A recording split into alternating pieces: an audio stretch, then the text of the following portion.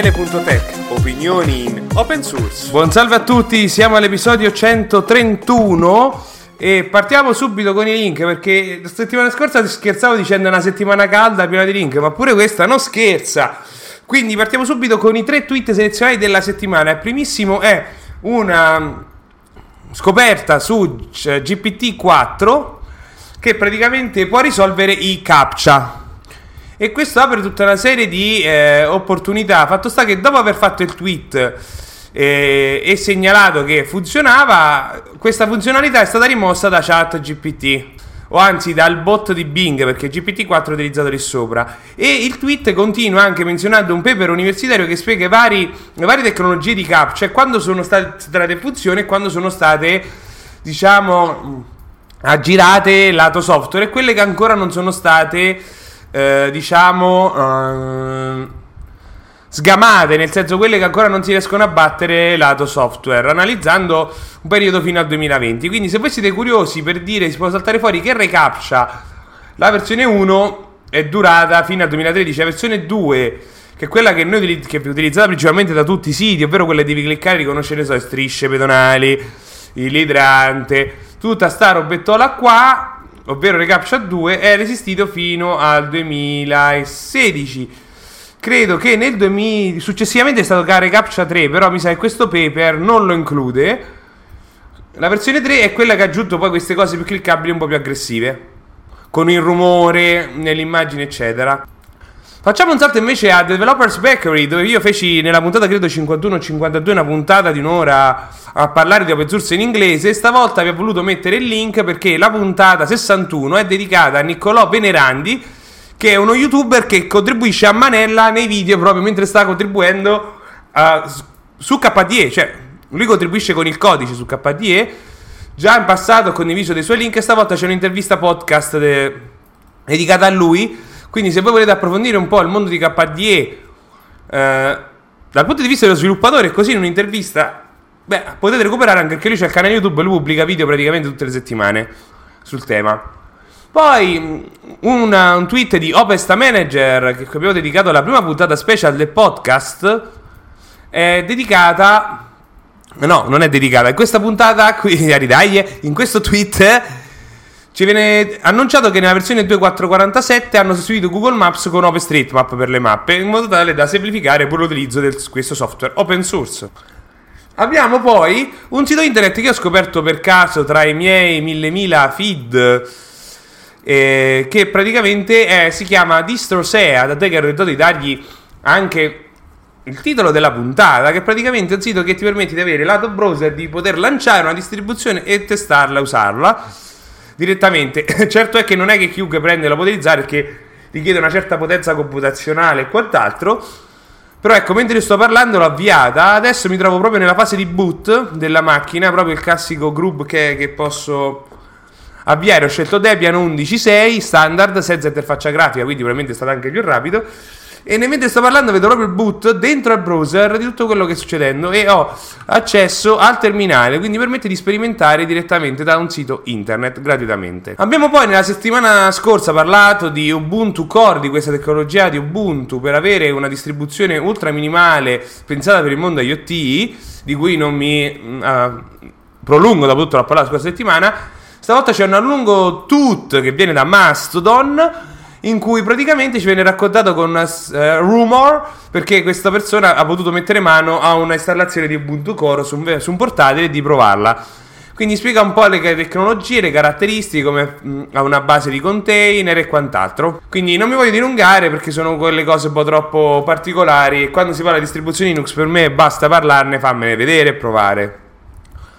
Poi, visto che qualche puntata fa vi ho parlato della legge europea dedicata a proprio a mettere delle regole su come devono essere fatte, e come questa legge europea che oggi è in bozza, che è stata approvata, è uscito questo resoconto del Stanford, quindi l'università Stanford, quindi non dal primo pinco pallo di internet, che fa un'analisi su una decina di intelligenze artificiali e di aziende per vedere quanto loro sono compatibili con questa proposta di legge. Il punteggio massimo per loro è 48. Fatto sta che ad oggi non lo raggiunge OpenAI, si ferma con GPT-4 a 25 quel punteggio, ma ce ne stanno altre che fanno 5 e quella che ne fa di meglio arriva a 29 di queste analizzate, perché analizzano in base a vari punti, ad esempio le fonti, il consumo, varie cose. Quindi ci sono varie cose da valutare e che dimostrano come questa intelligenza artificiale al momento è sicuramente solo un'esplosione, si devono raffinare, evolvere, eccetera, e vedremo anche come, perché sicuramente è prematuro, secondo me, fare valutazioni. Certo è che rimane tutta la questione di quanto consumano e di quanto è difficile mantenere il tutto, perché è un altro link che mi è arrivato recentemente che spiega un po' i segreti di GPT-4, perché noi pensavamo GPT-3 era un solo software, diciamo una sola intelligenza artificiale. GPT-4, che è la nuova versione, invece no, sono 8 intelligenze artificiali che vengono fatte comunicare e il modello è stato diviso tra i vari intelligenze artificiali per permettere di ottenere i risultati attuali. Ricordo che già GPT è basato sulla versione 3,5, quindi la 4 ad oggi utilizza Bing e altre tecnologie. Quindi si va sempre a un grado di complessità maggiore, che non è quella che sai, me la vado a girare nel telefono, no, deve forza partire da internet, perché richiede una certa batteria di server. Questo è, però sono dei rumor, perché non si sa di base, i dati sono tutti da interne, eccetera, perché non è che te lo scrivono pubblicamente dopo tutto. E rimanendo in tema di intelligenza artificiale, abbiamo qui, parlando di cinema, di come la Warner Bros. Picture ha fatto una partnership con una società che si occupa di intelligenza artificiale per sfruttare l'intelligenza artificiale per decidere i prossimi film da fare. Ora, se seguite questo podcast sarete un po' prevenuti sul tema, perché sapete che le intelligenze artificiali non è che decidono così a scatola chiusa, ma loro sono addestrate in base a dati precedenti. Quindi se l'intelligenza artificiale deve decidere in base ai film che ha già fatto la Warner Bros., e siccome ne ha fatti ultimamente uno peggio dell'altro, ad esempio ricordiamoci che la Warner Bros. Ha annullato e cancellato il film dedicato a Batgirl perché è sperso 90 milioni così, non l'ha mai presentata pubblica, per preferito cancellarlo, cioè neanche ci ha voluto investire. Si parla la stessa cosa anche di The Flash che c'è al cinema, che è un flop perché pare che non sono rientrati proprio con le spese. Quindi la Warner Bros. Ha dei veri problemi in tutto questo. Quindi è tutto da vedere cosa servirà questa intelligenza artificiale, se a decidere o a cambiare un po' i film per trovare più apprezzamento del pubblico, onestamente. E visto che continuiamo a parlare di film di supereroi, c'è tutta questa polemica della serie Secret Invasion della Marvel dedicata all'invasione di Skrull, che nei fumetti sono molto famosi. Praticamente loro sono dei mutaforma, prendono il posto di altri e possono avere i stessi superpoteri, mettiamola così. Ebbene, questa sigla di Secret Invasion è stata realizzata con intelligenza artificiale, e quindi c'è tutta una serie di polemiche sul fatto. E onestamente a me non mi sconvolge per niente, nel senso sono i titoli di una serie TV.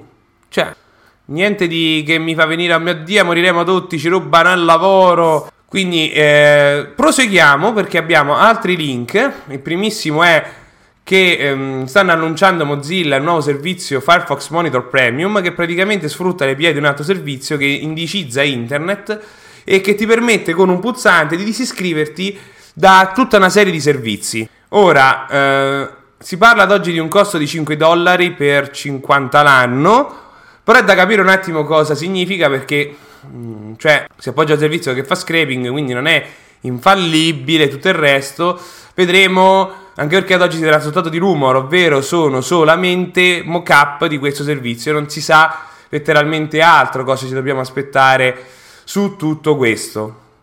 Poi vi ho voluto mettere, sempre sul tema di ChatGPT, un bellissimo thread su Reddit con un centinaio di prompt già pronti per varie cose, ad esempio come creare dei piani di allenamento fisico, oppure come cercare dei libri interessanti in base all'interesse. Sono tutte frasi che si possono personalizzare per avere il miglior risultato su ChatGPT, e sono un centinaio. Poi ci è voluto mettere una discussione che viene dal subsysadmin, che praticamente la domanda è: com'era lavorare nel mondo IT nei primi anni 2000? Ed è molto divertente perché partono tutti a presupposto dei CD. Io me ne ricordo un po', io ho cominciato che era 2010 e c'erano i CD di Microsoft, tu avevi tutte le varie installazioni Windows con gli aggiornamenti, tutto il resto nei CD, perché non c'è, la DSL non era così pompata, figuriamoci negli anni 2000. E poi parlano un po' dei problemi dei driver, di come Linux ancora non era esploso più di tanto, come il BIOS bastava poco per romperlo e così via. Quindi se volete farvi un salto nel passato, trovate questo thread con un 932 commenti. Rimanendo sempre su Reddit, abbiamo su Steam Deck è stato fatto un elenco con tutti i progetti GitHub di port per computer, decompilazioni, remake, conversioni, mod e pack per moltissimi giochi esistenti, ed è veramente lungo. Io mentre sto scorrendo tutta questa roba di giochi, ovviamente non sono i modernissimi, però c'è veramente di tutto. Poi c'è il progetto, credo che ve ne parlai diverso tempo fa, che io non so come pronunciarlo, che è Scapa, perché è una parola polacca. Questo strumento che ti permette di pulire il computer su Linux, che è sviluppato in Rust, che io l'ho usato, veramente scansiona tutto il computer, ti trova i file duplicati, i file lasciati in giro. Adesso la versione 6 è molto più potente perché permette di fare un'analisi anche dei file audio simili. Quindi eppure riconosce meglio le immagini, a quanto pare, quindi sta diventando sempre più performante. Poi c'è questo invece che viene da Reddit, sempre di Italy, che è una comparazione di vari provider telefonici mobile, quindi Wind, Iliad, Fastweb, con le varie caratteristiche e costi. Quindi se vi domandate qual è il prossimo da fare, prima che me lo chiedete, io utilizzo Iliad ovunque, sia a casa con la Open Fiber che sul telefono. Sul telefono ce l'ho da quando fecero il piano, quello di quando lanciarono i primi 100.000 utenti, una cosa del genere. Io ho ancora quel piano lì. Rimanendo sempre su Reddit, sullo stesso sub, abbiamo una mappa delle fermate delle frecce di Italo, per chi vuole curiosare un po' di più di come è sviluppata la rete e di come si sta lavorando per ampliarla. Io vivendo nel centro Italia, spero che continuino a lavorare sulle linee che ci girano intorno, ovvero Terni e Avezzano, onestamente, sperando che prima o poi facciano il collegamento diretto Roma-Rieti, perché ad oggi si ferma prima e noi dobbiamo passare per Terni con il treno per arrivare a Roma, cioè usciamo fuori regione per rientrare in regione, giusto per dire un po' come siamo messi.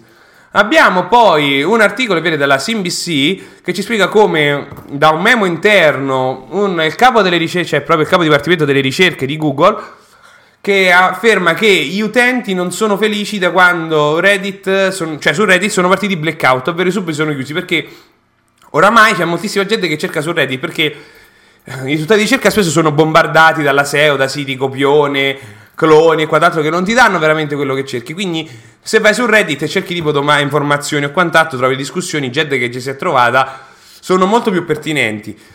E allo stesso tempo stanno annunciando una nuova feature che si chiama Perspectives, che scansiona i social network, quindi TikTok, YouTube, Reddit e Quora, a quanto pare, per fornire informazioni. Però è tutto da vedere, perché sono tutti rumori interni. C'è stato anche l'annuncio recentemente di Red Hat, che ha deciso di chiudere i suoi sorgenti, ovvero loro caricavano tutti i sorgenti della loro distribuzione, tutti i pacchetti su repository, perché esisteva CentOS, però hanno deciso di chiuderli perché per loro non è più economicamente sostenibile di fornire questi sorgenti, perché creare delle installazioni o distribuzioni clone del servizio, anche perché dice: noi siamo un'azienda, noi dobbiamo portare avanti lo sviluppo, noi contribuiamo di qua e di là, quindi per noi è un problema fornire tutto questo gratuitamente. E quindi ha detto: noi il sorgente sarà disponibile tanto a chi si registra a portale clienti, potrà averlo di tutti i vari pacchetti e così via. Quindi adesso ci stanno tutte le varie distribuzioni clone alternative a CentOS che stanno partendo in una disvalutazione di come proseguire, perché loro dipendono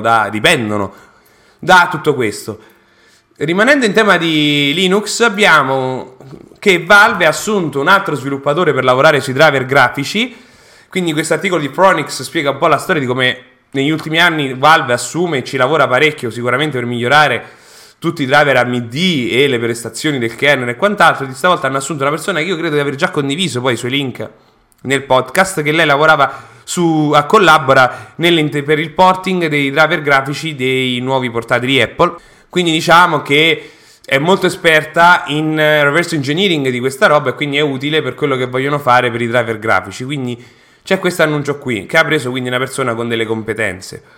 Abbiamo poi l'annuncio di SDDM, non so quanti voi lo conoscono, non è un lanciatore, praticamente quando avvii l'ambiente grafico su KDE, quello che ti permette di fare il login e di fare lo switch tra un ambiente grafico ed un altro.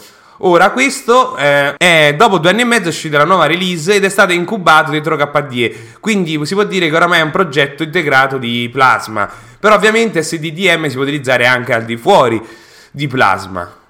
Quindi già questo è una cosetta carina, potremmo dire. E poi questo è l'articolo della settimana che spiega le novità, eccetera, che oramai stanno dando da fare parecchio, lo possiamo dire. Poi proseguiamo con i link.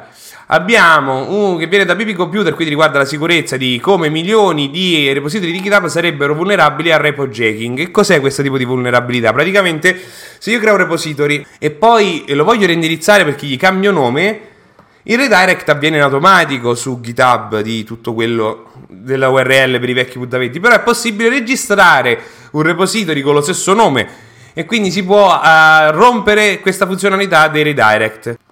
Questo è il repojacking. Vi ho voluto mettere poi un altro tutto, in questo caso di Gabriele Svelto, che è un dipendente Mozilla che lavora su Firefox, perché è molto interessante che loro raccontano di come hanno trovato un bug su Firefox, anzi in realtà nel kernel Linux, perché pare che una distribuzione argentina basata su Debian 10, se non mi ricordo male, utilizza il kernel Linux pre 4.20 e Firefox, l'ultima release, crasha. E questo succedeva perché aprivano Google Immagini e quindi crashava. Praticamente un'analisi, tutto questo ha scoperto che nelle ultime versioni hanno messo una gigantesca funzione che ha oltre 20.000 variabili, una funzione singola in JavaScript, e praticamente questa viene convertita da Firefox in codice C in tempo reale, eccetera, e messa in memoria. Però il kernel Linux non gliela fa ad assegnare tutta questa memoria tutta insieme, perché ha dei limiti e c'era un bug nelle versioni pre 4.20 del kernel Linux e quindi Firefox crashava. Quindi Firefox ha scoperto però che c'è questo fix del kernel, quindi questa distribuzione dovrebbe aggiornare al kernel Linux o almeno fare un backport di questa funzionalità. Nel tempo stesso gli sviluppatori di Firefox stanno cercando di capire come fare in modo che Firefox non crashi in queste situazioni. Certo è che parliamo del kernel 4.20, il kernel Linux oramai è alla ramo 6, quindi è sicuramente un po' vecchiotto. Abbiamo poi un annuncio della NASA che loro sono passati a Rocky Enterprise, che è una delle alternative di Red Hat, facendo un contratto e quant'altro, visto che ne parlavamo poco fa. Poi ho voluto mettere un ticket che viene da WordPress, che è finalmente un ticket del 2010, posso assicurare che c'è roba aperta da WordPress che ha 20 anni, quindi non è niente di rivoluzionario. È stato finalmente chiuso perché sarà possibile per noi sviluppatori che facciamo siti internet e plugin che vendiamo sarà possibile finalmente di poter assegnare agli asset di JavaScript e CSS gli attributi async e defer. Quindi questo significa che potranno essere scaricati in modo asincrono, velocizzando proprio le pagine. Vi posso dire che si utilizza tantissimo su internet, in modo tale che ad esempio tu carica subito il sito subito e poi quando ha caricato tutto, quindi il sito già funziona, ti mette a scaricare, che ne so, il player video, gli ads, in modo tale che non ti blocca l'interazione sul sito internet. Cambiando completamente argomento, è saltato fuori che è stato possibile comprare su eBay un hard disk rubato un anno precedente e con i dati dentro, perché è stato messo in vendita, chissà come è arrivato in vendita questo hard disk rubato. Quindi c'è tutta una cosa di come eBay dovrebbe controllare le vendite, ma non credo che eBay si possa preoccupare più di tanto, anche perché è come se uno prende e va al mercato, è un po' esagerato onestamente. Facendoci due risate, invece pare che un inserviente in un politecnico praticamente a New York ha fatto perdere 1 milione di ricerche scientifiche perché ha spento un freezer. Perché praticamente c'era questo bip bip costante, da fastidio, e quindi lui ha preso e l'ha spento. Quindi bruciando tutto quello che ci stava dentro, che non si è più conservato. Però questo freezer stava a meno 25 gradi Fahrenheit, quindi non possiamo sapere di cosa preciso sia, perché questi americani del cacchio usano l'unità di misura solo loro. Però è divertente di come non ci sia un sistema per impedire lo spegnimento. Gli è andata bene, perché diceva che questo freezer aveva danni di decenni conservati lì. Ma poi una riflessione su un bug che c'era su VanishDN, che praticamente parte dal presupposto che fare caching è difficile, e di questa vulnerabilità che è stata già scoperta e corretta, che praticamente permetteva di poter accedere al caching di dati di persone che si erano autenticate, quindi potevo accedere ai dati di persone che si erano collegate prima come se fossi loro. Mi ricordo che successe con l'Ibs tempo fa, che si poteva accedere ai dati di altre persone perché c'era la cache che non era stata configurata correttamente, perché di solito la cache si fa che per gli utenti loggati certe cose non sono messe in cache in modo tale che siano in tempo reale, mentre per i non loggati tutto quello che te pare. LibreBoot invece ha annunciato la possibilità di avere finalmente un BIOS, perché LibreBoot è un BIOS alternativo completamente open source che non ha più codice proprietario. Si può avere, le fanno 2 versioni, la versione con microcode e quella senza. Poi arriviamo a che i diritti del Signore degli Anelli, che non è ben spiegato di cosa sia, perché sono un asset, sono stati venduti da un'azienda all'altra a novembre. Adesso c'era un'altra società e si è saltato di quanto sono costato tutto questo. Si parla di quasi 400 milioni di dollari. Che questo passaggio di lavoro degli asset, dopo tutto, ha un costo, no? Parliamo di un po' dei soldini, 395 milioni di dollari vale. Però si sa che a breve questi Signori degli Anelli potrebbe andare di pubblico dominio. Si parla almeno di una decina d'anni, perché, se non mi ricordo male, essendo britannico, sono 100 anni dalla morte dell'autore. Quindi non dovrebbe mancare tanto, perché è uscito negli anni 30 il Signore degli Anelli. Quindi sono le ultime cose da mungere del marchio, ecco. Abbiamo poi questa analisi che viene da Open Policy di come ci sono dei milioni di mascherine che rimangono nei magazzini dopo la fine della pandemia e che lo Stato spende 1 milione di euro al mese per conservarli in dei magazzini e che non riesce a vendersi perché sono stati comprati ovviamente a stock. Si parla di oltre 2 miliardi, che sono anche oltre 130 milioni di guanti, 65 milioni di siringhe, che sono conservati in 29 magazzini in diverse aree d'Italia e hanno un costo e non si sa cosa farne. Abbiamo poi 25 anni della fondazione KDE Free QT Foundation. Che cosa sarebbe? Praticamente QT fu un progetto professionale ed era anche open source. KDE venne basato su quello quando è nato. Nel tempo KDE ha sempre contribuito a Qt perché gli serviva. Quindi Qt fecero un accordo tra le due entità per poter permettere di avere sempre una versione di Qt completamente open source che KDE potesse utilizzare. Questo ovviamente ha aiutato anche il mondo Qt ad evolversi e quant'altro. Quindi sono 25 anni dalla fondazione. Quindi devo dire che KDE cioè dalla fondazione delle questa fondazione, quindi KDE è nato un po' prima, ecco, mettiamola così.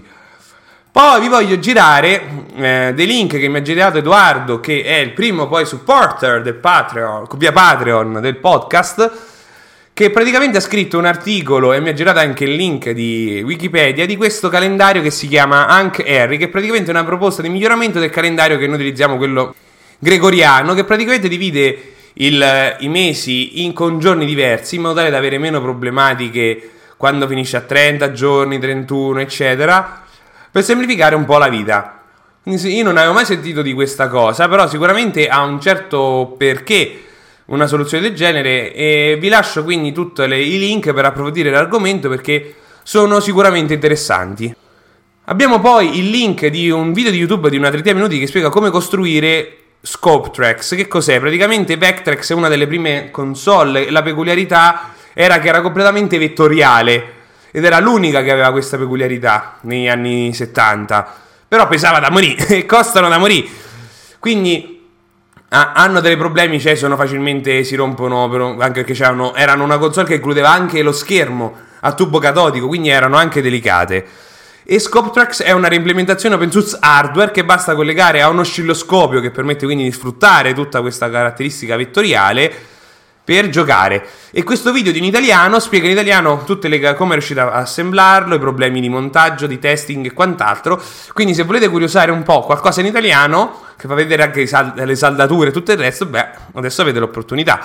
Come anche l'opportunità, se avete un'installazione di Windows 3.1, chi è che non ha un'installazione di Windows 3.1 oggi? Cioè, scusatemi, ha reimplementato WinGPT, che è un'interfaccia per ChatGPT per Windows 3.1. Abbiamo poi il tema della puntata è dedicato a IT-Alert, che era un servizio che io credo che lo parlai addirittura nelle primissime puntate del podcast, che loro testarono via Telegram. Praticamente la protezione civile, come si fa in molti altri paesi, vuole poter avvisare tutti i cittadini di una zona geografica mandandogli un SMS. Ora in America questo già si usa. Io me lo ricordo una volta la segnalazione di tsunami, quella volta che per Mozilla stavo alle Hawaii, ma si usa anche spesso per le segnalazioni Amber, no? Scomparso un bambino, bla bla bla.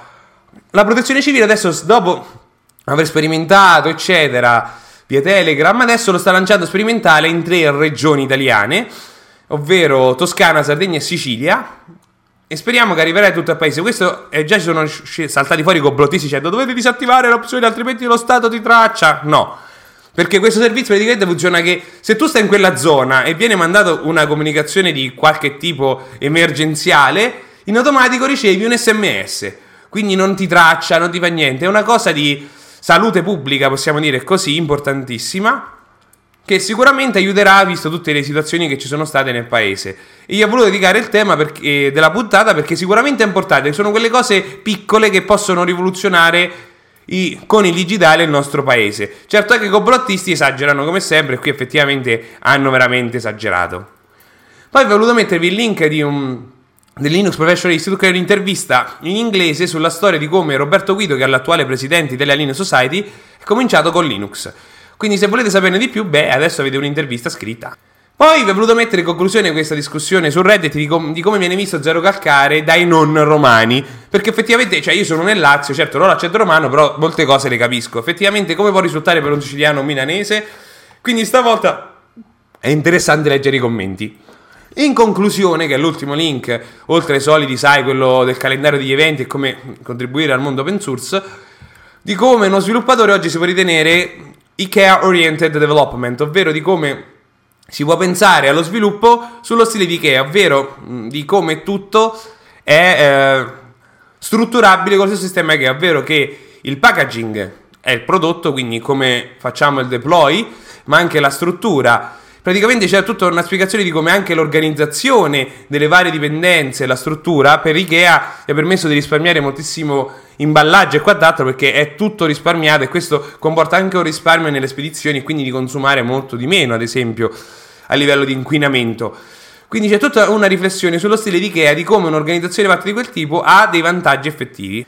E detto questo, la puntata di oggi è finita. Si prosegue qui che comincia a fare caldo pure qua e ci vediamo alla settimana prossima. Ciao!